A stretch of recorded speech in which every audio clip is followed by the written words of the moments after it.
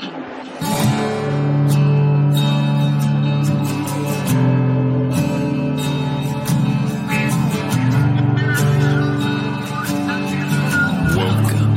to the universe.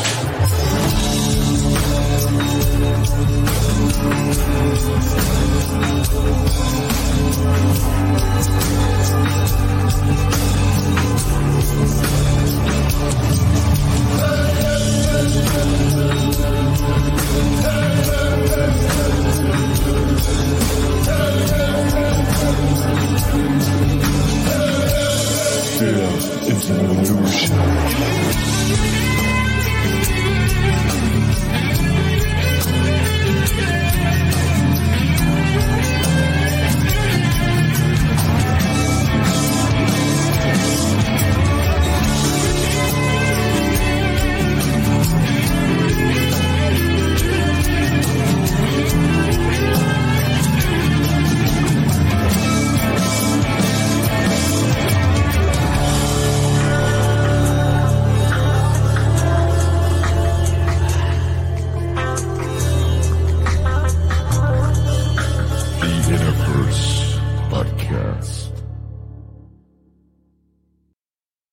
Welcome to the One Within All to another live episode of Interverse Podcast. I am your host, Chance, and as the Leo season is reaching its fiery climax, we move towards what is often called the most health-conscious sign of the zodiac, Virgo, meaning right now is a perfect time to make a significant exploration into the convergence between astrology and health. This arcane knowledge, known by occultists since at least the time of medieval artists, depicting the zodiac man, works on the association of each of the 12 signs and their corresponding houses, and their relation with specific parts of the body. Using this knowledge, one can theoretically get ahead of the game when it comes to life's inevitable dissonant bodily experiences. I've heard it said before that we're only as sick as our secrets, and from what I've learned working on people's biofield energy, this statement definitely holds up, as the most malefic, stagnant chi in someone's psychic architecture tends to lurk below the level of consciousness, as do some of the pitfalls that we might run into through our particular zodiacal constellation and configuration. Although it's my hope that most of us in the Universe family have learned to avoid the dangers of the mainstream health model, what I do know about doctor visits is that most people are prone to stay in denial about their health's degeneration until the wheels start to fall off and they're forced to act. This is one area that I see great value in the idea of medical astrology, since the information we may glean from this health-centric approach to our horoscope could help tip the scales in favor of taking action for one's betterment before things get too bad. And that's where our guest for tonight comes into the picture. A few months ago, I met Dominique Cordivari as a tuning client and was so intrigued by her passion for empowerment through astrology that I knew we had to get her on a podcast to learn more. In addition to coaching through her website, EpiAstrology.com, Dominique also employs homeopathic strategies and the subtle energies of gemstones of specific shapes and qualities that are determined through natal chart analysis. I'm excited to discuss all this and more, and so it's high time we get into it. Check the show notes for links to Dominique's website, EpiAstrology.com, and all the ways you can support this podcast or get yourself tuned by yours truly. So now let's get this party started, and everyone send out your psychic loving welcomes to our guest, the epigenetrix of star-inspired life strategies and crystalline innovator, Dominique, aka D. Welcome to Interverse, and thank you for being here. Thank you so much, Chance, for the wonderful introduction. I'm so happy to be here tonight with you and with everyone watching. Yeah, me too. I've been looking forward to this one since we met. One thing I wanted to throw your way, I was considering your last name. How do you pronounce it? Cordivari. I know it sounds like Cordivari, but... So I looked into it a little bit, and I think it pertains to the Phoenician cards tuba, which is because the T and the D interchange and, B and V interchange. So this means good town.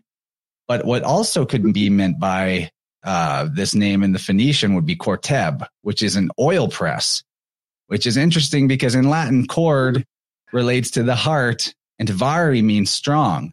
So Cordivari could mean strong heart. And when we're talking about the heart, Leo is the sign for that. Leo and oil are anagrams for each other. And this Phoenician word korteb means oil press. So there's a lot of cool stuff embedded in that last name that makes this a perfect time to be having this conversation. That is loaded. I appreciate the insights for sure. My pleasure. So why don't you introduce yourself and how you got into being the EpiAstrologer that you are? Sure. So my name is Dominique. I consider myself a fractal of source consciousness, and I'm the owner and founder of EpiAstrology LLC. I kind of coined the term from a mix of epigenetics with astrology. I just started to learn a lot about crystals, and at first I wasn't even the most into astrology. I started out like really involved with traditional Christianity, and I grew up thinking, astrology is evil. There's something wrong with it. I should never dive into it. But the more I started to dive into it, I realized this isn't evil at all. This is a part of creation, just reflecting, that as above, so below. And there are plenty of ways in which astrology can be helpful to people. So really what I do, as Chance introduced, is I coach people and I give them specific prescriptions of gems and homeopathic remedies based on what I see when I read their medical astrology chart. That is a great introduction. So why don't we maybe just jump in? You did a really awesome preparation, gave me a cool outline. I think it would be great to dive into some of what you've got in store to teach us about tonight. Absolutely. Thank you. I think a good place to start is really just like, what is medical astrology and how does it differ from regular astrology? So regular astrology is pretty much, in my opinion, just the study of the stars. It's been around, like you said, for so long. I mean, the ancients were familiar with it, and medical astrology is just kind of putting a more health conscious twist on it. Like each of the planetary bodies, each of the celestial bodies has rulership over one or more specific areas of health. So the traditional definition that I actually have written down here to read to you guys tonight: medical astrology is an ancient applied branch of astrology based mostly on melesthesia, the association of various parts of the body, diseases, and drugs with the nature of the sun, moon, planets, and the 12 astrological signs. So I see medical astrology as a science, but I also see it as an art. Because I'm very intuitive, like my name actually resonates with intuition. So I'm always incorporating intuition into this as well. Very good. Yeah, I think this is an area that I haven't dove into very much, other than that there's a correlation between certain signs and certain body parts. But maybe you would like to give us a few examples of what certain signs have to do with what types of body parts. We already alluded to Leo in the heart, which is perfect because that's what season it is right now. Absolutely. So we could just pretty much go down the body. So we always start with Aries. It's the first sign of the zodiac. Aries is the head. Then we get into Taurus. Taurus is the neck. And these are just more like broad descriptions. Gemini is the shoulders, the arms, and the hands. Cancer is kind of like the breast, but also to a certain extent, the womb and the spleen. Kind of the stomach, people say. I also see Virgo to a certain extent with the stomach. Leo is the heart, also the back. Virgo is like the small intestine, and to some extent the stomach, in my opinion. Libra is the kidneys. Scorpio is the reproductive organs in the lower bowels. Then we get into Sagittarius, that's the hips and the thighs. Also somewhat the liver and the autonomic nervous system. Then we get into Capricorn, that's the knees. Aquarius is the calves, which fits really well with the fact that it also rules the circulation. And then Pisces is the feet and the lymphatic system. Yeah, that's a really good breakdown. One of the ways that I think about Cancer is that it's like the whole torso. It's the shell that everything. I like that. Yeah. Now, that's a good way of putting it. What's cool about this is in my practice with biofield tuning, I've actually had the opportunity to see some of these correlations come to life in a way that indicates to me that there was not just an arbitrary assignment of this with this, but that there's a reason that the year starts with the vernal equinox and that has to do with the head. So an example of what I'm talking about would be I've started to repeatedly run into people with challenges in their life that have to do with authority, where maybe they're authority view is compromising their life in some way.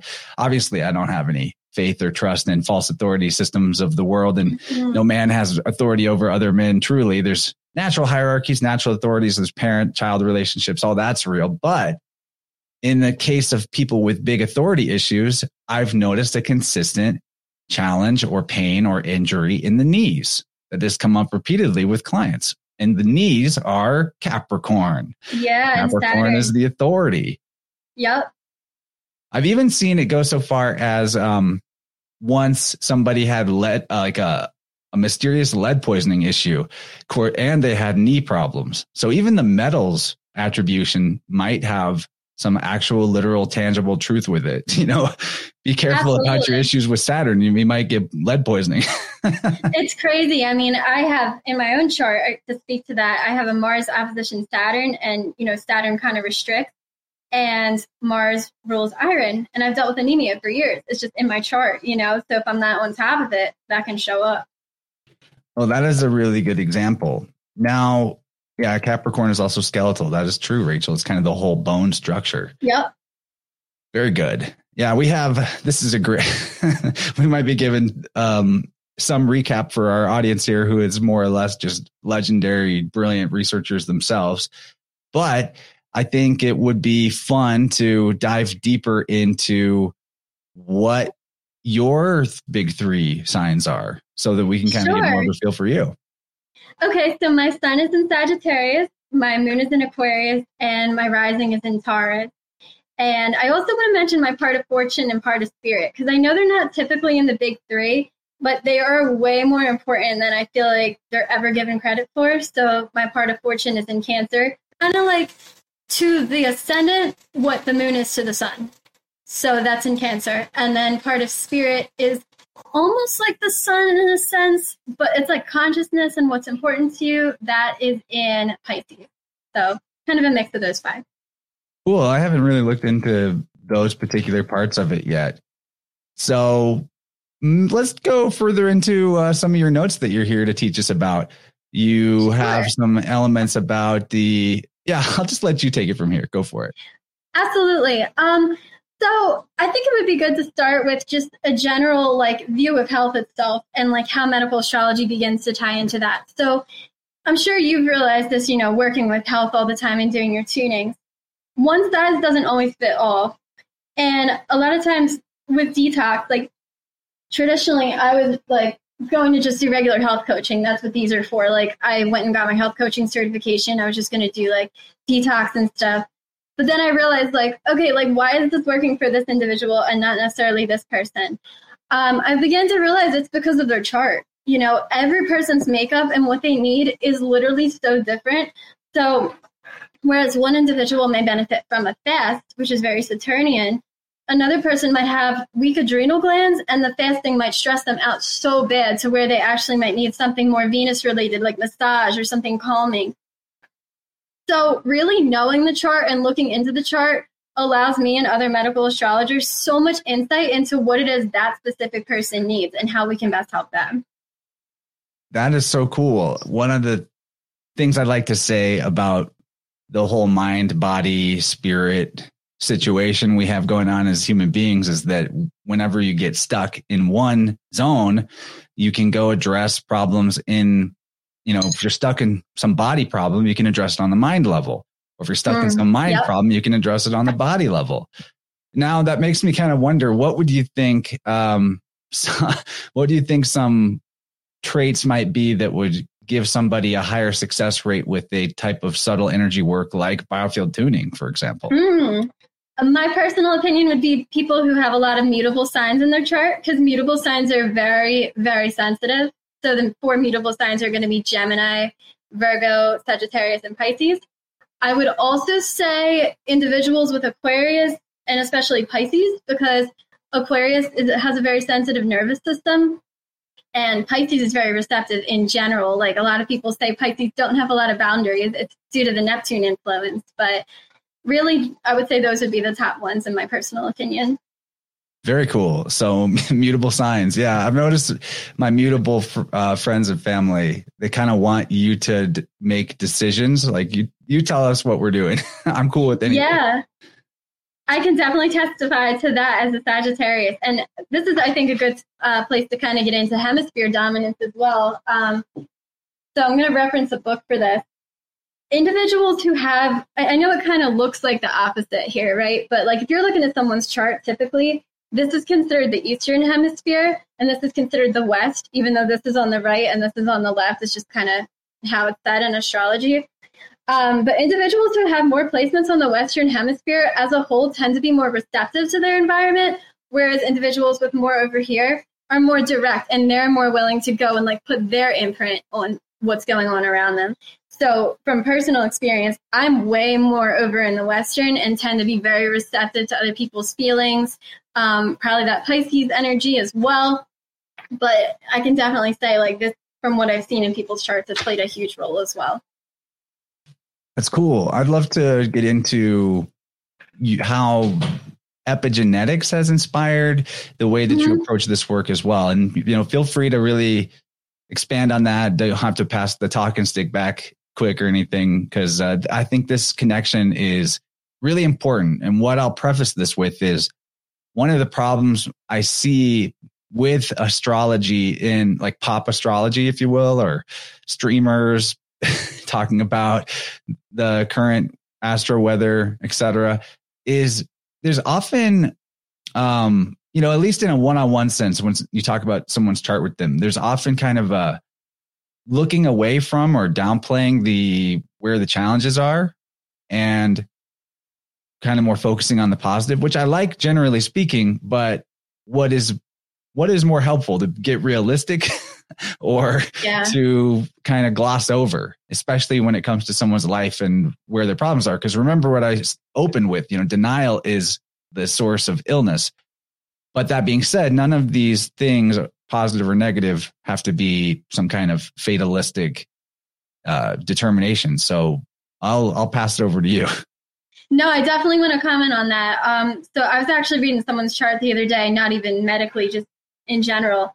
And the person asked me like, well, do you ever see anything negative? And it's like, yeah, I do. And even though you might not want to come out with it right away, it is such an important part of the chart, because like that awareness is key to everything. That's where the part of spirit comes in the sun, because you have this conscious awareness, you're more able to change it. So to kind of get into the epigenetics, I have a few notes here on this.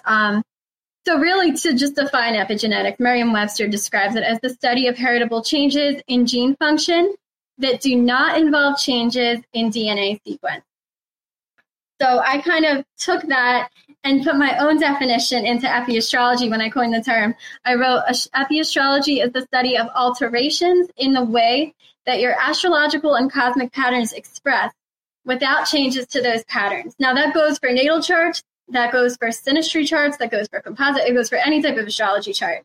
And epigenetics, I think, is so empowering, because like you're realizing that, okay, even though I was born into this realm with this information, with this code, I'm not like confined to it. Like, sure, I might have brown hair or brown eyes, but there's other things that can change. And if you know about Neville Goddard, people have changed their eye colors. So we don't really know the limits of these things right now, right? A lot of it is faith and whatnot. I know about Neville Goddard, but I did not know about eye color shifting intentionally. Although I've seen it happen in people. I have seen it happen in people based on mood. So I know it's a thing. Yeah, there's so much that we don't even know. But anyways, like the genes, I like to see the stars in a similar way. They are your tendency, but they are not your destiny. And I got this term from Red Mountain Natural Medicines guy. I honestly forget his name, but he's a very smart guy, and he came up with that, I'm pretty sure. So, so in general, like knowing your astrology gives you a lot of power, in my opinion. And I'm all about power, like having a sun in Sag and a moon in Aquarius. I love my freedom. I love to feel like nothing's holding me back. So knowledge is power in the sense of astrology. You're becoming aware of your literal blueprint. And I would even go so far as to say that your genes are linked to your stars. Everything is linked to your stars. As it is above, so it is below. That's how it is. So when you change something below, you're also changing the above. And when the transits are going on above, they're affecting the below. But what you do, and you, with your knowledge, you're able to not be a prisoner to fate in that sense. So I just find this so empowering. You know, I don't know if it was really Hippocrates, but he's quoted as saying this: a physician without a knowledge of astrology has no right to call himself a physician. And I heard that one and was like, ooh, you know, like that's crazy. Totally. Yeah. It's because that phrase, although it's been co-opted to in the modern time mean somebody who is a pharmaceutical company sales rep and insurance flunky. That's kind of what the physician it means now. But that word physic is referring to the physical world, the natural world, like the science of physics. So a physician would need to know about the ins and outs of the whole realm to be having any business calling themselves a physician, rather than being kind of just specialized into like, I'm a foot doctor, I'm a cancer doctor or whatever. No hate out there to anyone that took that path, but we are kind of past the point of just blindly trusting it because of letters after somebody's name. Now, I want to comment on the idea of genetics too, that, well, I just don't know enough to be sold on the idea of DNA as described or genetics as described. I do think that there's obviously hereditary traits that pass forward. And I was thinking about this with my wife the other night, considering a family tree that she was sort of conceiving in her mind that also included astrological information on it for the members on the family tree. And I had this vision in my mind of a circle that is a zodiac chart, and then it had like a generation in it. Say maybe you and your siblings, or you and your partner. And then the next ring out, a bigger ring, was the parents and the aunts and the uncles. And then a ring further out is the grandparents. And just imagining further and further larger rings, like the rings of a tree. But each of those rings is a zodiacal chart of like maybe combining all of the, do you think you might call that synastry? Or combining all of the other, they're like the members of that generation's planets in their locations on a giant wheel, getting bigger and bigger. And so the further back you went, you wouldn't necessarily know the story of the 10th great grandfather. But imagine how big that circle is, that many rings out, compared to your circle. To me, if you're following like everybody out there, that is the relationship between your conscious mind and your unconscious, or your genetic, you could say your genetic potential versus what you're currently expressing. You know what I mean? Like that farther back you go, those ancestors, the unconscious, it's huge. It's so much bigger than what you're currently aware of. And so what are they? Go ahead. Sorry, go ahead.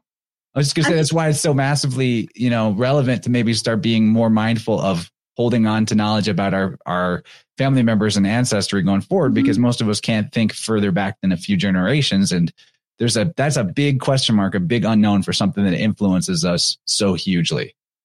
Oh, absolutely. And I feel like your astrology actually shows your parents' patterns to a certain extent, because you look at Saturn and Capricorn, you can kind of see your dad, and you can look at your mom, see like, your moon, kind of like Cancer, all that. But something I wanted to touch on is you're talking a lot about like the unconscious and the subconscious. To a certain extent, I feel like astrology is your subconscious. Maybe not fully. I know that sounds very broad, but it's like that is quite literally your makeup on a cosmic level. So what you're doing with that, like it's kind of the source in you that has the ability to overcome that, because all of this is just your written patterns. You're born in with that. So that reminds me a lot of the subconscious. And ancestors do show up in the tunings as well. So yeah, I think it would be good to, we've opened up on the idea of epigenetics, how the expression that our body might have hereditary tendencies towards can still be shifted based on our consciousness, our will, our environment, our experiences. Now, how does that apply more fully to, in an actionable sense, to traits in our chart? So could you just elaborate slightly? So you're talking about just like an example of how this can show up in general, like in any area, or maybe like rather than a one interpretation and done type of way of looking at your chart, how do you help people see the range of possibilities that a placement has rather than just this is what it is? So really, a lot of it comes with exploration of the person's desires. And I have to give Neville a shout out here because it's such a big part of all of this. So The Power of Imagination by Neville Goddard, highly recommend this book, like highly. This book goes into a lot of detail about like your desires themselves and like basically the fact that they can happen. So when I talk to someone, I want to know what they want. Like, I'm not asking them that because I need to see it in their chart. Like, it's more so like, how am I going to help you here? Like, what are you actually looking to gain? So figuring out what the person wants to me is a huge way to get started. And then once you kind of have an idea of what they're looking to gain from the reading, what they're going for, you can see the different areas. So like their sun is their consciousness. The sun is huge. I mean, we never want to neglect the sun in any reading, whether it's medical astrology, love readings, whatever. It's basically the life force itself and the consciousness. And with that, as well as the part of spirit, you have the ability to make these conscious changes very heavily. So I'll take your sun in Aries, right? So sun in Aries is very, very motivated by physical work, going after things like what it is that they are like drawn to do. I mean, Aries is considered the ego as well. But it's not just that. It's also the brain. Like Aries likes, intellectual things to an extent. It's cardinal fire. Once a goal gets started, whatever it likes, it's going to go after it. So I like to talk about fueling your sun. Having an idea of what it is that you really want and what's going to make you happy in life. You can see a lot of that in the sun. So that's one area I always like to work in. And then the moon, I want to touch on the moon and Saturn. The moon is kind of like your inner patterns as well as, the part of fortune. We kind of like touch on that too. This is like your instinctual self. So like for me, it's Aquarius. I literally can burst into tears just at the thought of saving the world and helping the world, because Aquarius is all about like helping the community at large and your friends. And I always get mad emotional over my friends. And it's just like, that's my moon, So you have to kind of care for your moon too. And having an awareness of the different aspects, whether there's a square to your moon, whether there's, a trend, whatever it is. We want to take a look at these patterns and then see what we can do with them. Lastly, at least for this part of the conversation, I want to talk about Saturn, because Saturn is a lot of times, he gets the name of Satan, in medical astrology. So, I have nothing against Saturn in the sense of like, he plays his role here, but at the same time, Saturn is responsible for a lot of health issues, a lot of frustrations, delays, all kinds of stuff. So looking at Saturn is that part that you mentioned earlier about, tapping into that part that can be tough, that part that they might not want to hear about. Being aware of Saturn is being aware of your limitations, and having an awareness of your limitations and, what Saturn's touching, what it's aspecting, gives you a lot more insight into what you can actually do to remove those limitations. So I think those are really some majorly important points to look at. I just challenge anybody to exist for a day without Saturn. Good luck. It happened to me once. All the insides came outside. Nothing had a container anymore. It was all squishy and wobbly, and it was a tough day. I mean, it was interesting, but by the end, I was asking for everything to get put back where it belonged. It's like a very weird, spontaneous samadhi type experience. I wanted to shout out the Neville Goddard reference because it's occurring to me how interesting it is that exactly a year ago, on the dot, I was at the Music and Sky Festival that's going on right now this weekend, and a listener and friend, Brandon, gave me a Neville Goddard book and I had never read him before. So here it is coming up again. Maybe it's time for me to crack open a second work by him. I really enjoyed the first one. Wow. It's funny what a synchronicity it is that is coming through strong today of all days. Very cool. Absolutely. And another book I want to reference, like similar to Neville, is the Joseph Murphy book, The Power of Your Subconscious Mind. This is like $5 on Amazon, and the amount of power that you can receive just from reading this it's just insane. So I saw in the comments the Zodiac and the Salt of Salvation was just brought up. I have that around here somewhere. Yep. My books are not the most organized, but here we go. This is a real keeper. And when we get into cell salts, this is a major book I want to reference because they are intimately tied to everything medical astrology. So we've talked about sun and moon in relation to our needs and a little bit about Saturn, but maybe let's talk about some of the other planets and how their needs might correspond also based on where they're at house-wise. My son, I'm trying to pull up my chart to use myself as an example, but, I'm pretty sure my Saturn is in Capricorn. It's a generational thing. And I did have probably the worst injury of my life did occur to my knee when I was in high school. So it's kind of interesting. Capricorn in the knees again, back to that whole chestnut. And at that age, I had serious authority problems. Yeah, it's funny you mentioned that because my Saturn's in Aries and half of my problems have to do with the adrenals and being so stressed and nervous all the time. So, really looking at your Saturn placement is so key to figuring out your health.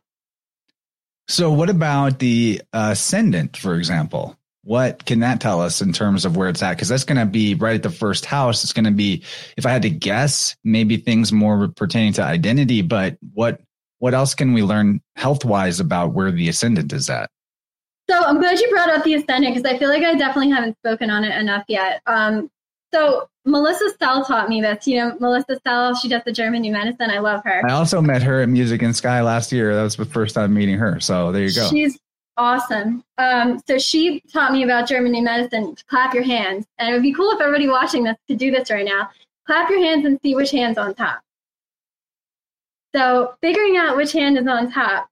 So naturally you might go like this, but there's always, if you kind of cup them, one will end up on top. Usually. Yeah. So which one is it for you, Chan? Well, I'm not sure I fully understand. When I did it like this, my fingers of my left hand kind of wanted to come over. But yeah, the left wants to be, I think, more on top than the right for me. Same here. So if I'm correct in what I learned, in terms of the German New Medicine with this, the hand that's leading the clap is going to be your dominant hand. So that's the side. You know how the hemispheres kind of cross-wire with the side of the body that they rule. So that makes you and I more right-brained. So if you're more right-brained, in my personal opinion, you want to look more at the part of fortune to describe the body. If your right's on top, you want to look more at the ascendant. Not to say that they're both important because obviously, the dualities do merge and our feminine and masculine both do play a role. But when you are looking at the ascendant and the part of fortune, they're giving you an idea of your body itself. Okay, so I'm pretty sure you said you have a Leo rising, right? Yeah, that's correct. So Leo risings may have something to their appearance or physical body that is specifically linked to the parts of the body ruled by Leo. So for you, you might come off as someone so warm and so generous with a great heart, or you might have a really big or strong back or a back that's significant in some way. So for me, it's Taurus. My ascendant, so my collarbone's always been kind of prominent. So that's, Taurus area, the neck is Taurus. And then if we look at both of our part of fortunes, I think yours is in Aquarius. So this is going to be even more vital for us, being that we are more right brain dominant. Because I think I like to look at the ascendant as more masculine in some sense, and the part of fortune is more like the inner feminine part. So for you, that would be your shins, your calves, your circulation might stand out in some way.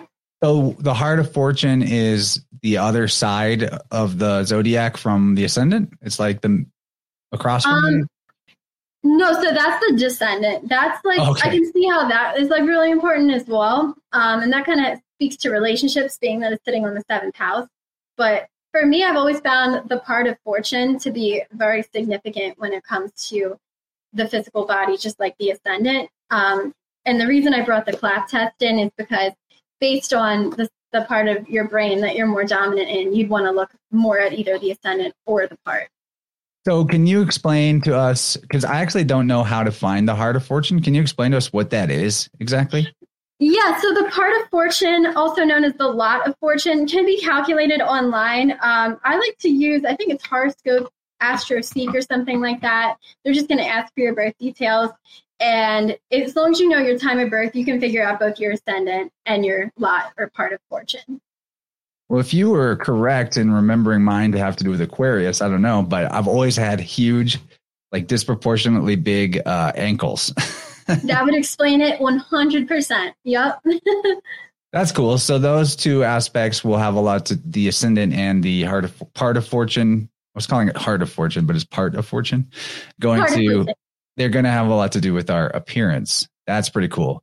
Well, at this point, I think it would be good for us to have you talk about, I mean, there's more things we can discuss in terms of where certain planets and how they can speak to our health problems. But I think it'd be best actually to start getting into you describing what your work is like with clients and what coming to you for this type of coaching would be like and what you offer. Absolutely. So I have two main offerings on my site. The first one is just a regular, I call it just coaching call. And that right now goes for $75. And to get into what it is, it kind of covers almost everything in terms of like the medical astrology, like your mental health, your life in general. And then the other reading is specifically for love. So this is like if you want to look at your compatibility with somebody, you want to look at the energies between the two of you, and that goes for $45. But to really focus here specifically on the main coaching call, what I would do with someone is first, sometimes like if they want to give me their birth details ahead of time, they can. If not, that's okay too. We both pull their chart up, and what we're looking for specifically is just areas that they are either struggling or looking to gain something, improve in, etc. So, like we said several times, Saturn's always a big part to look at, and all these other areas that we've mentioned. When I look at someone's chart, I'm looking for a few main things. I'm looking specifically for which cell salts they might be deficient in, because these are huge for health and healing of the physical body. I'm looking for specific tough points that we can work on. And I'm also looking just for things that generally stand out. Like if someone has like a huge cluster of planets in like one sign called a stellium, that's huge. That's going to be a major area of importance to that person. So really what I do is very open-minded. Like a lot of times I feel like people are saying, well, what is it that you actually do? And it's kind of like, it's all up to you, like what are you looking to gain? Like if someone's looking to improve their health, we read the chart, we see which cell salts they're deficient in, we see which areas might be weak, we feed their sun. And I want to touch on that real quick. Feeding the sun, I know I kind of mentioned it already. This is vital for anyone's health. You need to do things that feed your sun constantly. Say you're a Libra. Partnerships are going to literally fuel you. Like they're going to make you feel alive. Trying to think of another one. Sagittarius, that's me. So would that apply to like even business partnerships, friendships, not just love? Oh, 100%. Libra is all partnerships. Also has to do with justice, general socializing, being that it's air. Even being out in the air, all the air signs benefit from fresh air, whereas like, a Cancer, Pisces, or Scorpio would benefit hugely in their health, literally just from immersion in a body of water or taking a nice bath every now and then. So how does the house that the sun is in influence what you might do best feeding it, for example?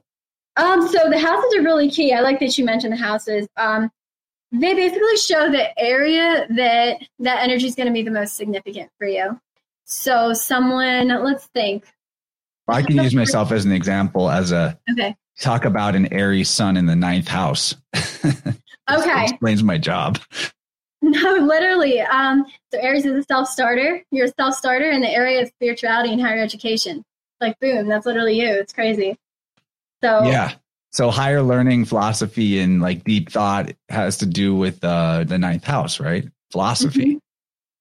Yeah. So I don't feel alive if I don't have a way to pursue those particular things on a daily basis. But then the general attributes of Aries would apply too. I need physical exertion on a daily basis, or I don't feel a lot awake, like consciousness. The sun is consciousness. If I don't get some kind of physical exertion in the day, I feel low consciousness, low attention span, low energy.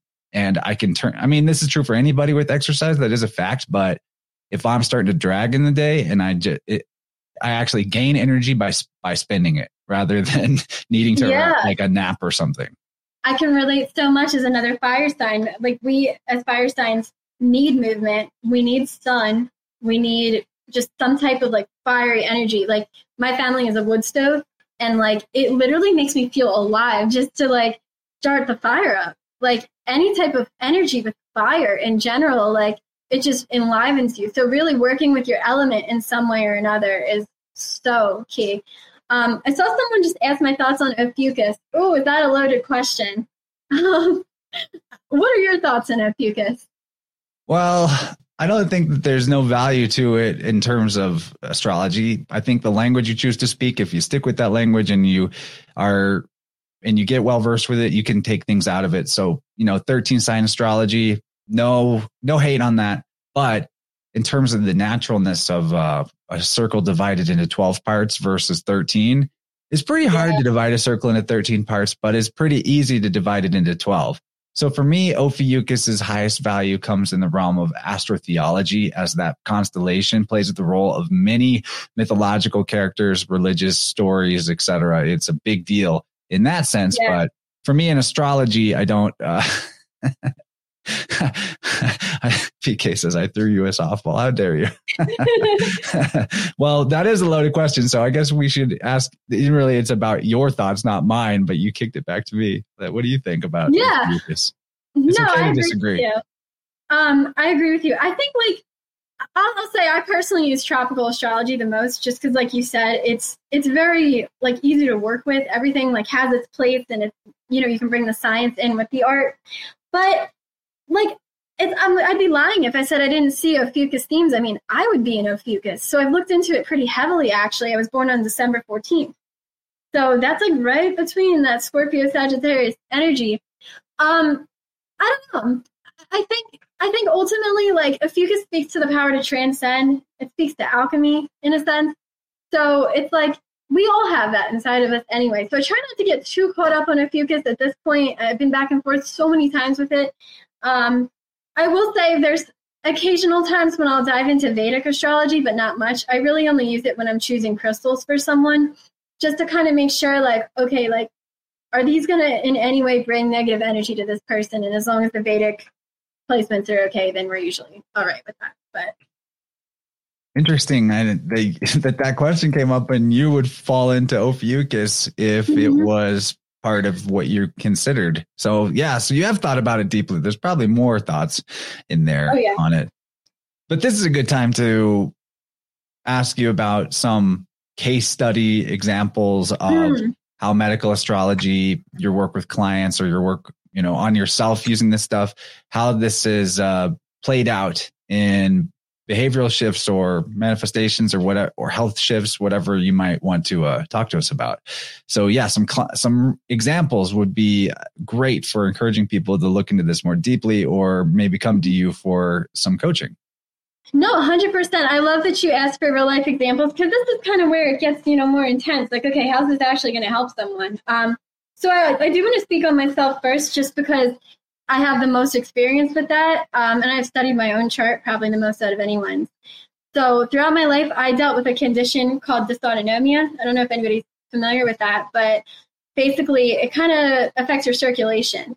So I've always kind of wondered, all right, like, where'd this come from? Then I got into astrology, and it was immediately apparent.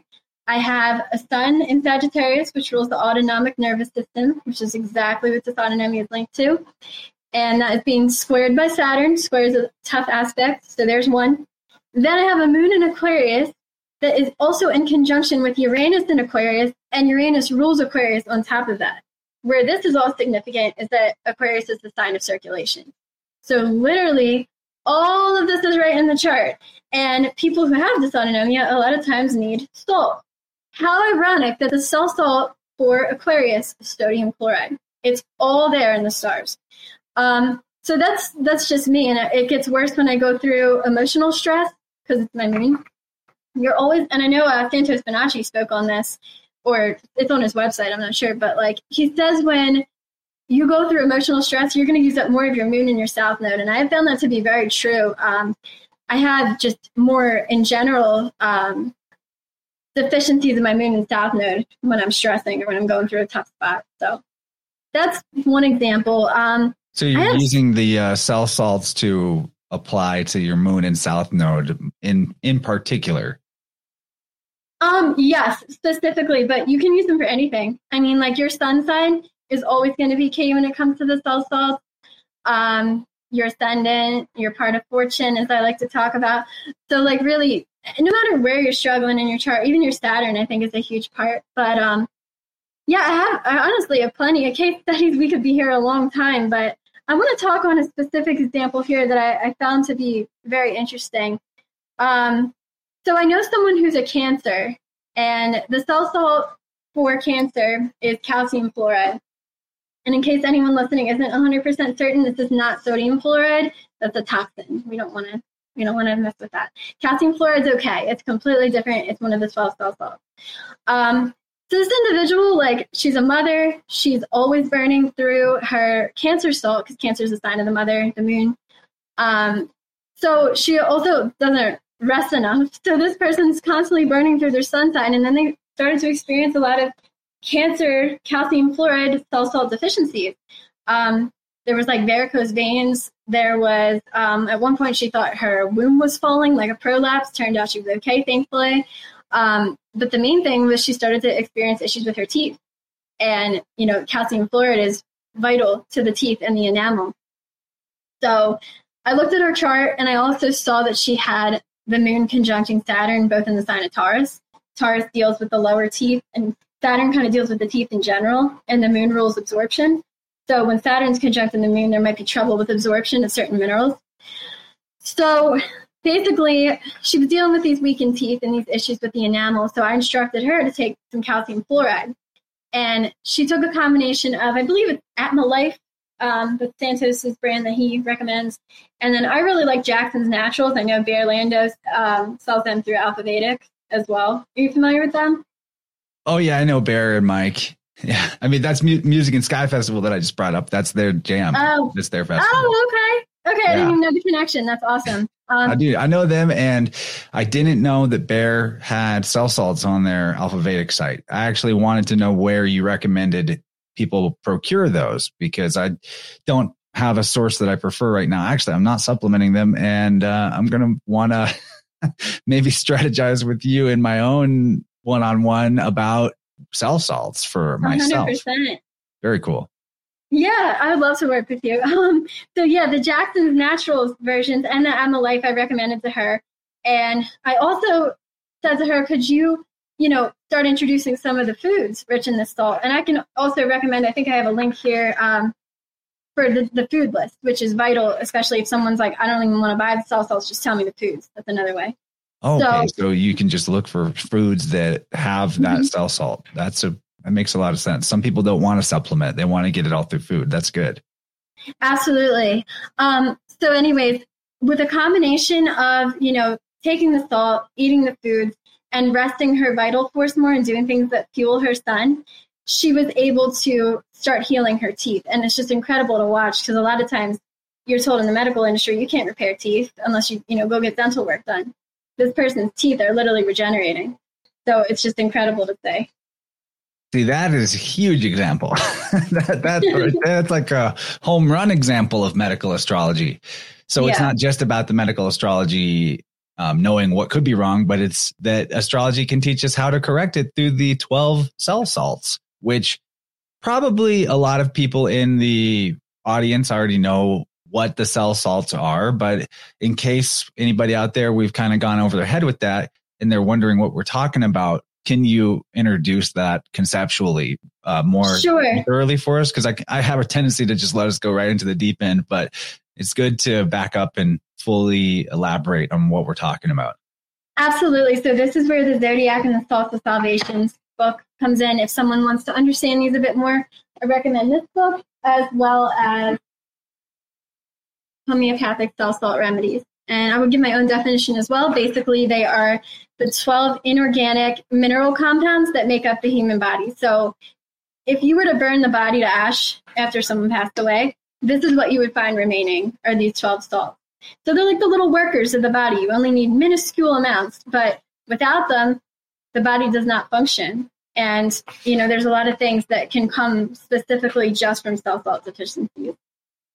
That's cool. And, I've seen other instances of teeth regeneration. It seems like a long shot based on how thoroughly we're programmed that doesn't happen. But imagine what kind of signal it is to the body that, oh yeah, that's broke forever. That can never be fixed. Yeah, I think probably has a lot to do with whether or not that's the case. But I do know somebody who regenerated their teeth. Actually, it's a really old episode of Interverse way years back. A friend of mine and his wife made this cool tooth soap instead of, nasty toothpaste you can get at the store. And it was mostly essential oils that I think were the big healer for them. But there's ways to do it. There's definitely ways to do it. So I'm glad we got into cell salts a little more. Can you hit us with another example? Because I know you had so many of how somebody was helped through this medical astrology process. Yeah, for sure. So I know another person who's an Aquarius sun, and this person from time to time deals with cold sores, like the little fever blister type things. That's an Aquarian thing, actually. And they tend to get worse and kind of pop out when the individual is dealing with stress. Or like general stress, not even emotional, just because there's a distinguished part between, emotional stress, that's the moon, general stress is the sun. So if this person doesn't rest enough and take the time to fuel their sun sign by doing Aquarian things, they get cold sores.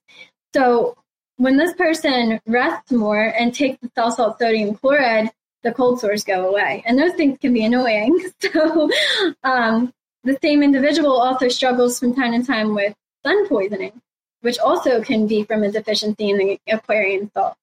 So again, taking that Aquarian salt, eating those Aquarian cell salt foods can be huge. And this person experiences, those things improving as soon as they do those things. So. Beautiful. And they're talking about in the chat how pearl powder can help the enamel and gums regenerate. That's insane. This person uses pearl powder. That's so ironic. Yep. Right on point. Well, that is so on point because in the doctrine of signatures, what is more tooth looking than a pearl? Like they call them your pearly whites.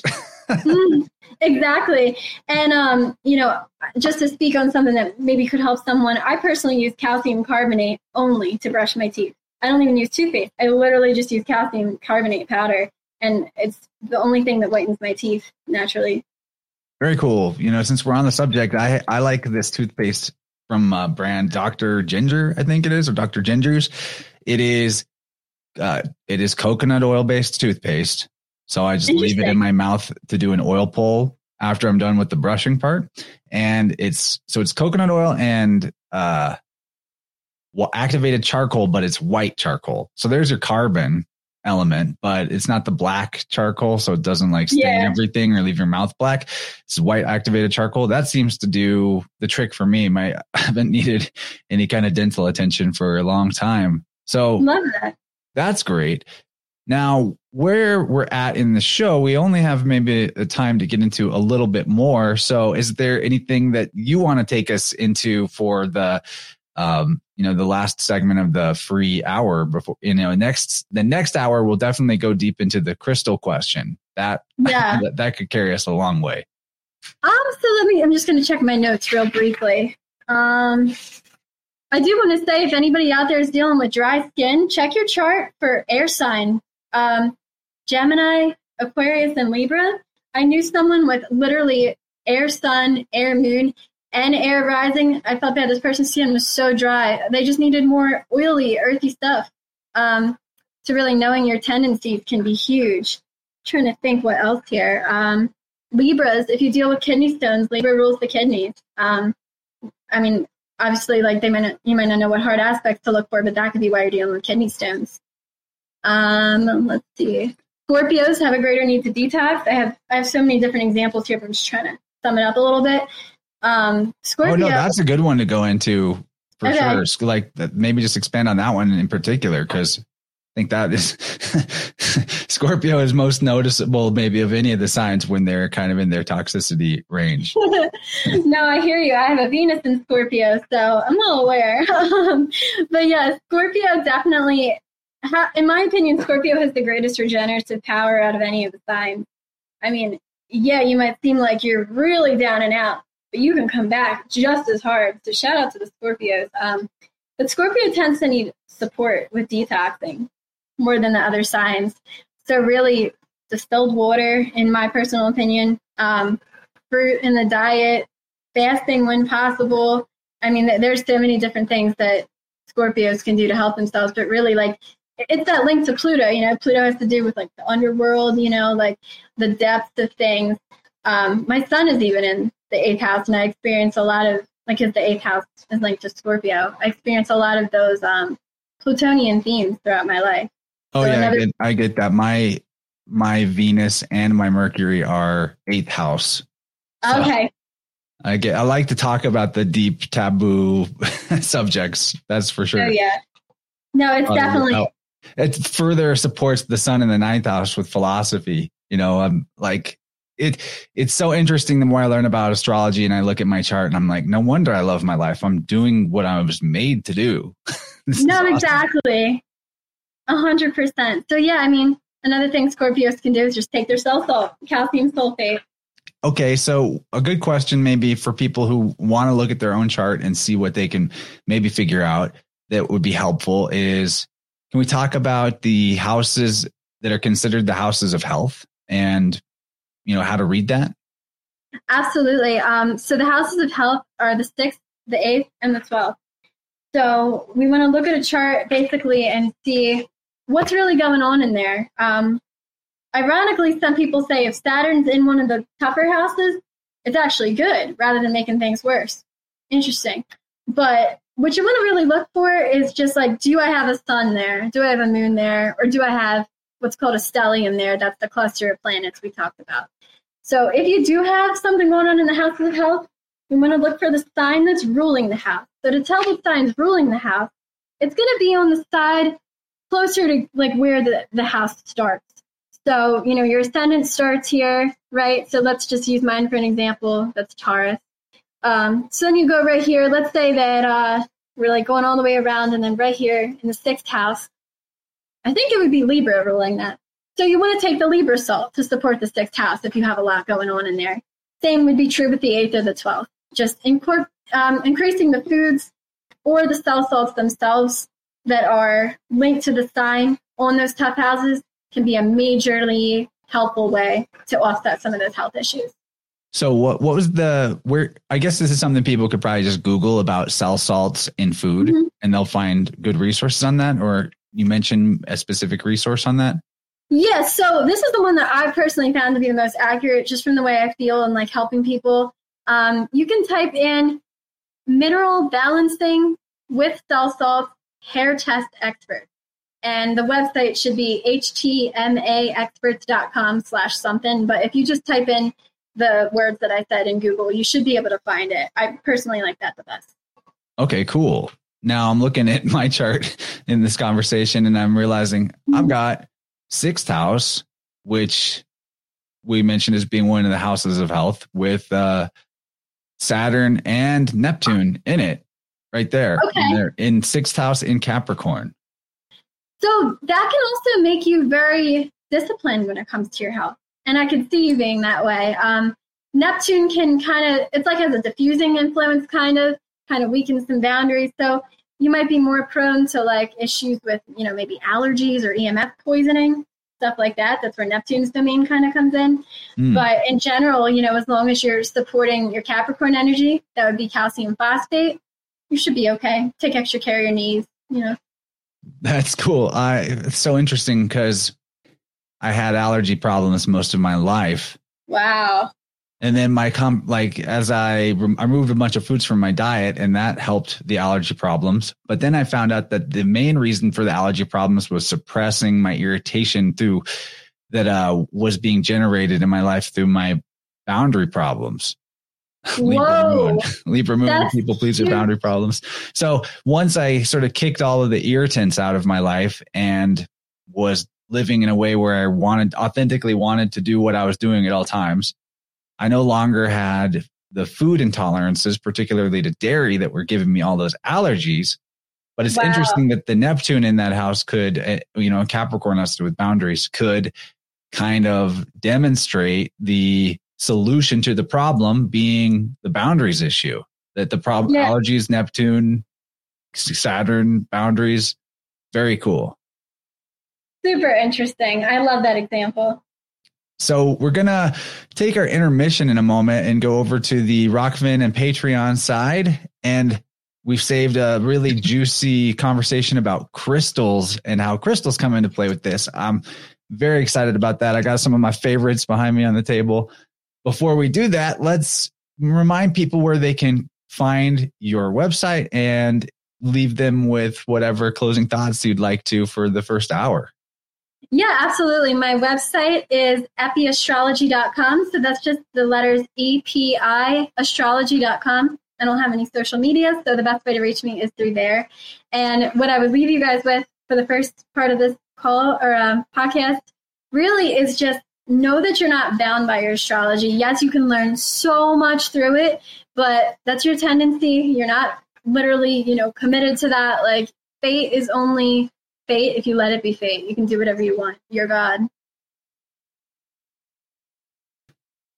Love it. Yeah, I think that's one of the most damaging mentalities anybody could ever take on is the fate thing. Yep. And a lot of times they transfer that over and be like God's will, but they're still saying fate.